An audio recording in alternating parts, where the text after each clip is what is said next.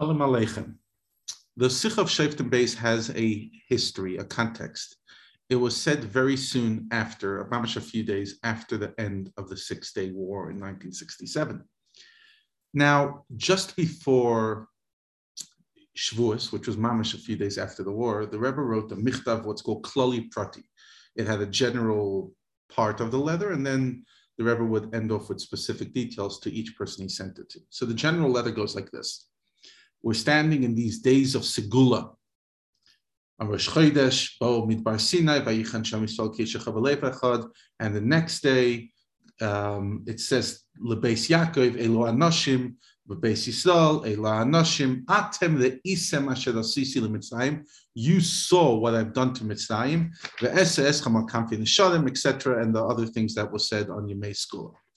So that was specifically pointed out Atem Le'isem.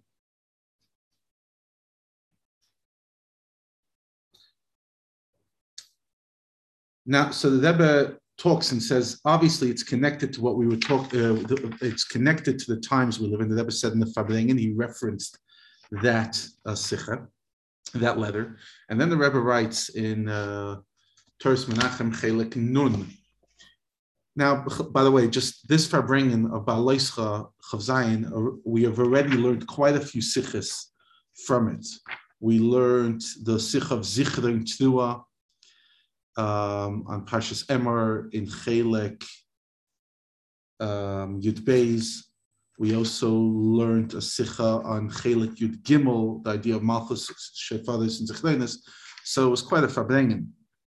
The Rebbe says in Ois Tezvav, regarding the letter that I sent out, some people ask many questions.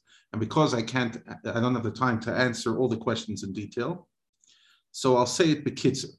And because the people who asked the question are here, at least some of them, so the answer will go to the people elsewhere who also had the question. They'll be able to forward it. The theme of the letter was that even now we can say Atem le'isem asher asisi leMitzrayim, just like after Yetzias Mitzrayim.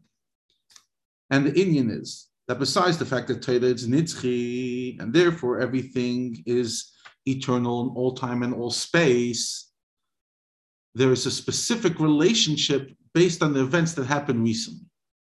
Uba Agdama, with an introduction. The Klolos Inyan HaTorah is similar b'dugmas Inyan HaNevuah, which is interesting because the Rebbe then references the Sikha of Shoftim Gimel, which we're not learning this year, page 177. So, Torah is Inyan HaNevuah. And just like Nevuah is not only Negei Inyanim Ruchnim, but Negei Inyanim Gashmiyim, how to behave, like we find in the Geras HaKodesh of the Alter Rebbe regarding Shmuel, Haroyeh, the visionary, the person who saw, Asher Halach Elav Shaul, Lidrash Hashem, that Shaul went to talk to him and meet him, and to discuss Dvar Asainis, the female donkeys, Shenev to love that his father lost. So you see that the Pasha talk about Gashmias, because Nevuah is also Negei Inyanim Gashmiyim. So based on the fact that we say the Klolos in that Torah is B'dugus in Nevuah, so to Negei Torah that we find Hanhagas Gedele Yisrael, and that says from Sfarim, from Chikrim and Hagim, etc., that clearly Yisrael Rishonim and Achreinim, when they were in a situation where they didn't know how to behave, they would open a Chumash or one of the Chavdalet Sifrei Kodesh, the Tanakh, and they would behave based on the fact of what it says in the first pasuk on the top of the page, because it's Bedugmas Inyan Shel Nevuah. But Kamoi Kolin, like everything, this also has a Makar B'Shas. Like the Gemara says in Brachos, Hishkim, if you woke up and Nafalei Pasuk L'Sechpiv and the Pasuk came to your mouth, Hadeiz a Nevuah Ketana, it's a small Nevuah. So we see that Torah has an inyan of Nevuah, which is a fascinating idea. But by Kol Yisrael, it's not good by Hishkim, when you wake up early and you have that. But by Tzadikim, they could have it, B'chol Rega V'Rega, the Metzius Chadasha, like Hishkim, literally a reawakening, and therefore they can have this all the times, even in the middle of the day, they could have this kind of nevuah, which is an interesting explanation how a tzaddik has a nevuah. Now, regarding Nevuos, we find that many Nevuos had to have a connection to Pa'ula Gashmis. You had to hold on to something, etc. Because Nevuah could fly up in heaven, could stay up there. But when you connect it to Gashmis, then you're maftiach that it comes down to Gashmis and Gilui, because through this Pa'ula, you already start bringing it through all Seder Ishtalshla, still Olam Hazeh Gashmi, and it will come down the Mata definitely. So too, we see this thing, like everything else, we see it play out in Avodah.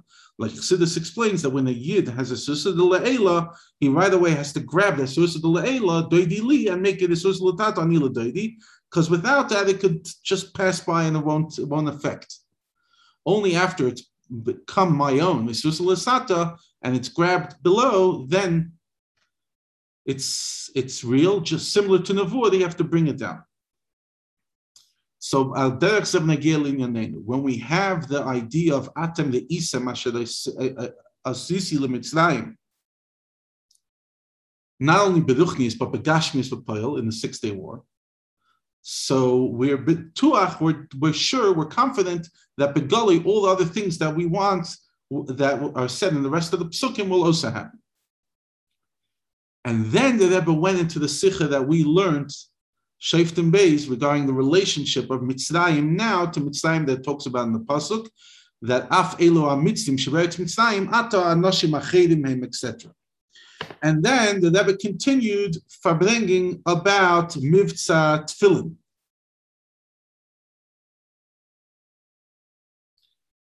The Rebbe said like this: